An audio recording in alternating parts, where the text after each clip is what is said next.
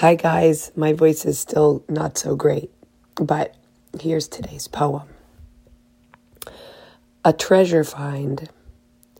In the fall, when that man's voice went through my chest and rattled the cage of my heart, there was a morning at the market in the park where I was walking alone and everyone I saw was allowed to be as they are. I had no complaint with how anyone was existing, and that true love of them, my utter freedom from the long list of complaints I often carry for how the world is not what I think it should be. And I just smiled so broadly at everyone. The sour, tight faces could stay tight.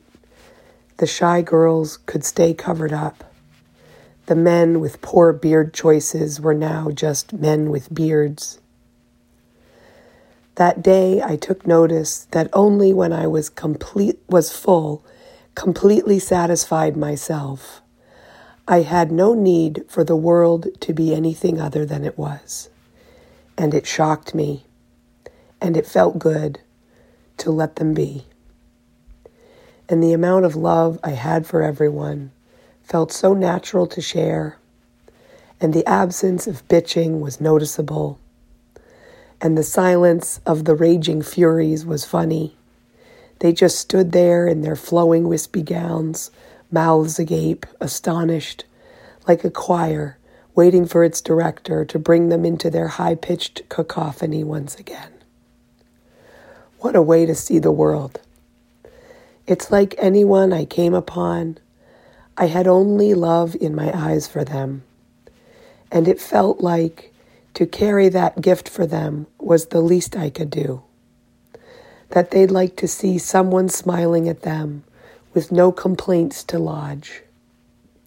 Like I had a basket of gifts, and it seemed so full it could never run out. To be in the world in that way was like an orgasm of kindness, taking no offense at God's handiwork,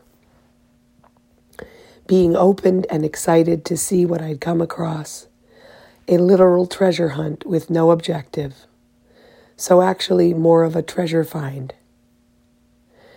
My heart was so full of love I'd assumed was put there by a man who loved me, but now I see it was always there, and he just showed me the basket was already full. These discoveries of natural laws about how the heart sees when it's full and all its eyes are open, these are up there as peak experiences.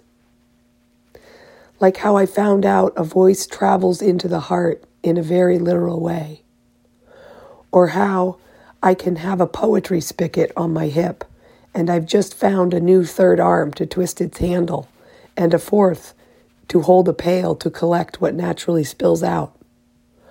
Or like how homeopathy exists. Or like how you get that euphoric feeling after the hot and cold tubs and you just lay there tingling to yourself in broad daylight, a socially acceptable orgy of pleasure.